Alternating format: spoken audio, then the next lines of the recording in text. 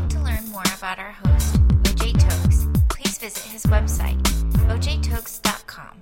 That is O-J-T as in Tom, O-K as in kite, S as in Steve.com, ojtokes.com. Welcome again to the While You Are Single podcast and enjoy the show. Here is OJ Tokes. Father God, we thank you for this conversation we're having, Father God.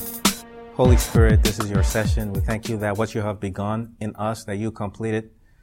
Thank you for every single person here. We ask that you open our hearts to heed your word, open our ears to hear your word, open our eyes to perceive your word. Open our minds to understand your word. Give us the wisdom to apply your word into our lives, Father God.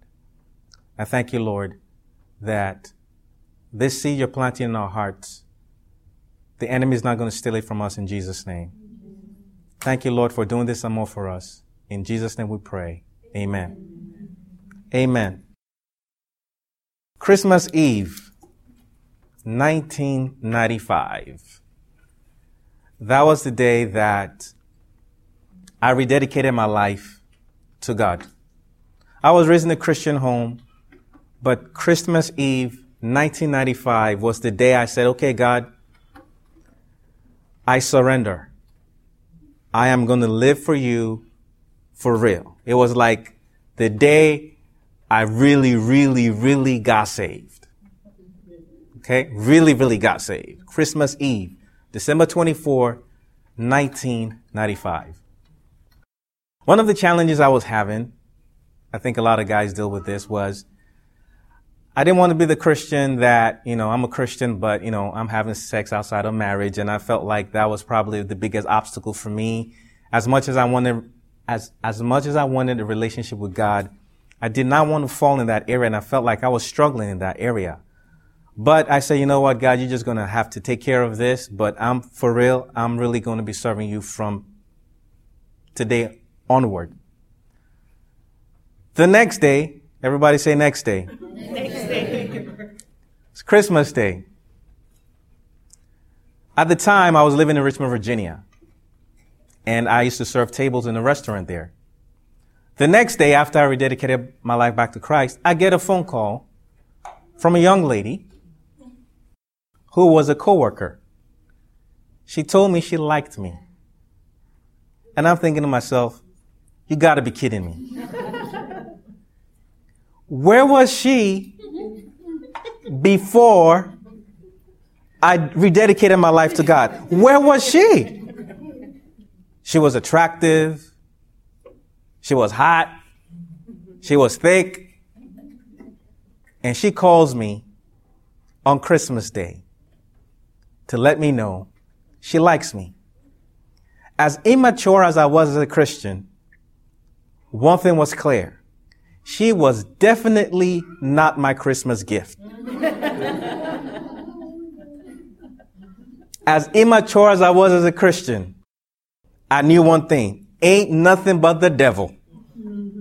How in the world? Even I saw that. I was like, are you kidding me? The next day, she calls me to tell me she likes me.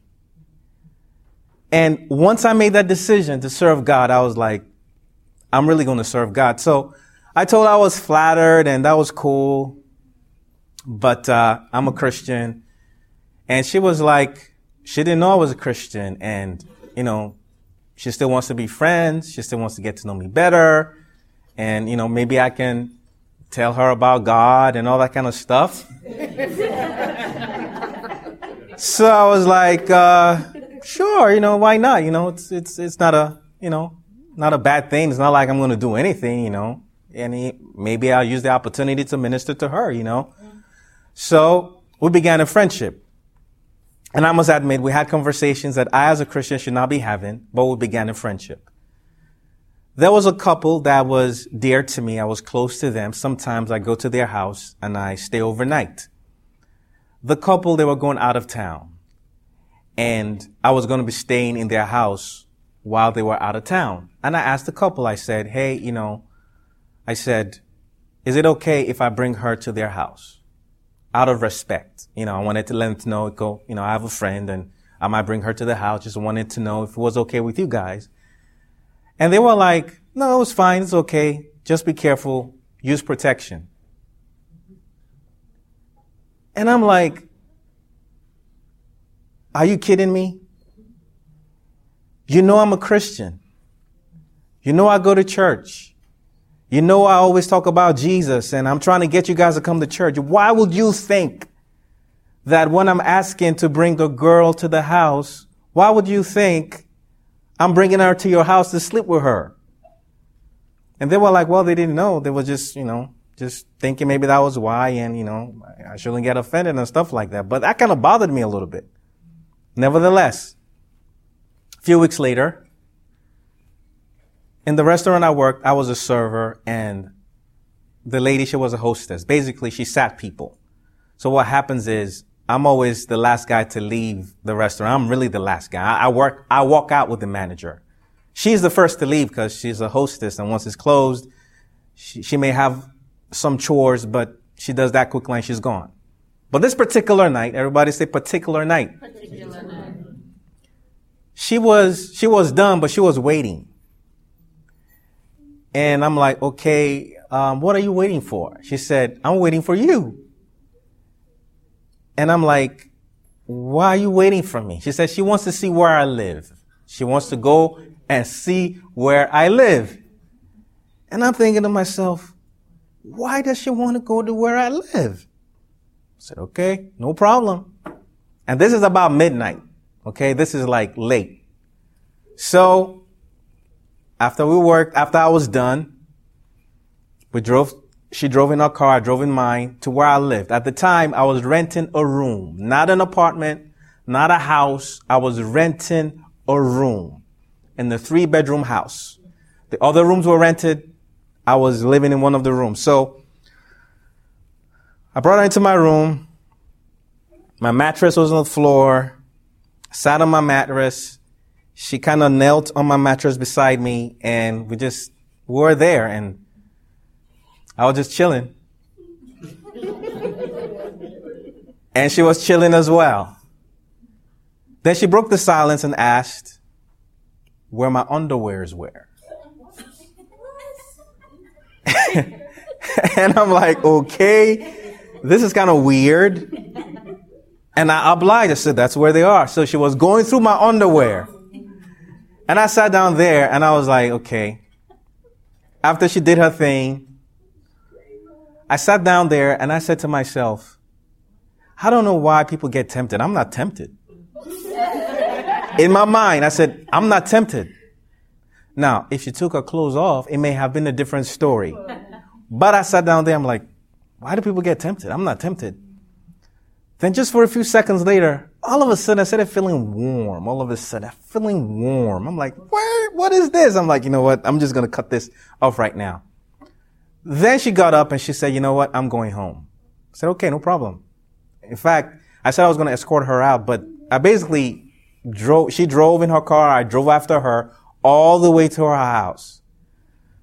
When we got to her house, she got out of the car and just went straight home. She didn't say good night. She just left. And I wasn't familiar with the neighborhood. I'm wondering, how do I get out of here? She didn't even say good night. She just left. And I'm wondering, what's she upset about? What is she upset about? I was able to maneuver and find my way back home. The next day, she walks up to me. And she asked me if she intimidated me. Do I intimidate you? She was asking me that. I'm like, no, you don't intimidate me. But to cut a long story short, I think she wanted me to sleep with her.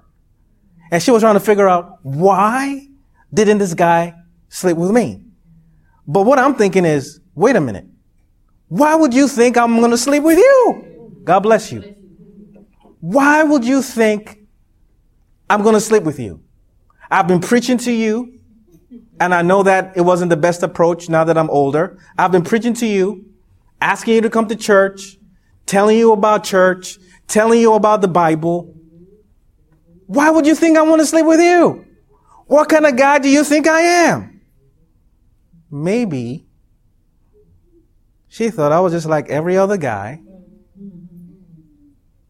that she knew that go to church, preach, quote scripture, go to conferences, read books, and yet sleep around. Maybe the couple that wanted me to have protection, maybe they weren't convinced about my walk with God because they've known plenty of people like me who go to church, quote scripture, and yet have casual sex. That should not be the case. That should not be the case. In 1 Thessalonians chapter 4, verses 3 and 4, different translations kind of phrase it differently, but it simply says, "This is the will of God, your sanctification, that you abstain from sexual immorality, that you learn to control your body in sanctification and honor."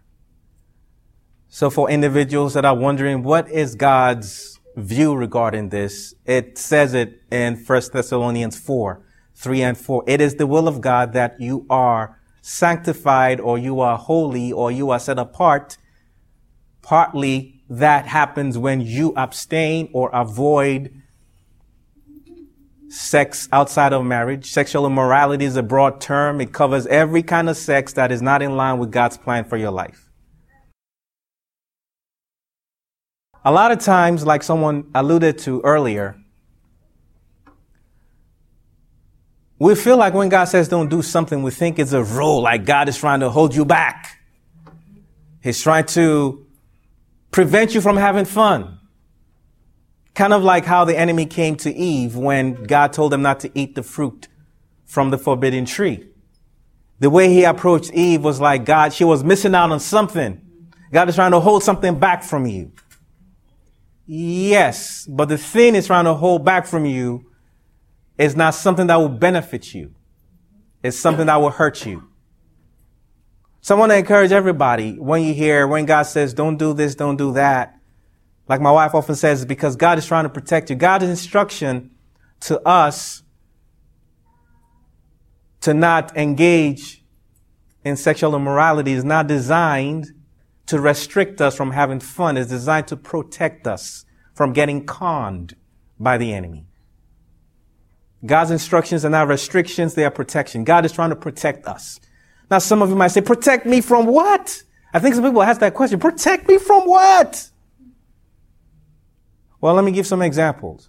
And I'm sure I cannot cover, because God knows everything. There are things I don't have an idea that God is protecting us from. It wasn't too long ago I read an article on CNN. The Rhode Island Department of Health said that STDs had gone up in the state. They had data between 2013 and 2014. Syphilis up 79%. HIV up 33%. Gonorrhea up 30%. And they say that STDs were up in young adults more than any other population. And they said they attributed the rise to the use of apps, hookup apps. They were blaming hookup apps for the rise in STDs. Apart from diseases, some of you may have heard the story just maybe about a week or two ago. A young man used one of these apps, a 19-year-old kid. He used one of these apps, hooked up with a girl who was 17 years old and had sex with her. Well, she told him she was 17. Turns out she was 14 years old. And in that state, that's a sex crime. So this young man who's like the boy next door, looks like he's harmless, just a regular kid, ends up in jail for 90 days. He's on probation for 5 years. He's listed as a sex offender for 25 years. He cannot even stay at home because he has a 15-year-old brother. And according to the sex offender laws, you're not supposed to be around a minor, something like that. And the parents are fighting the ruling in court. Protect you from what? How about things like that? Thank you for listening to the While You Are Single podcast. We hope that you were informed, inspired, and impacted.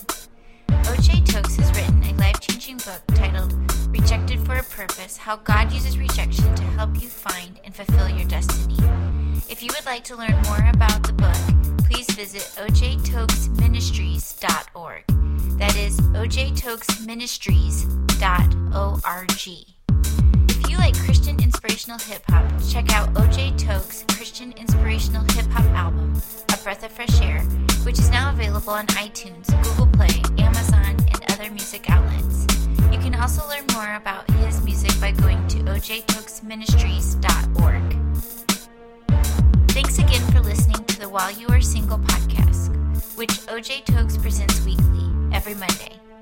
If this podcast has been a blessing to you, please share with your friends and join us again next Monday. Until then, take care and stay blessed.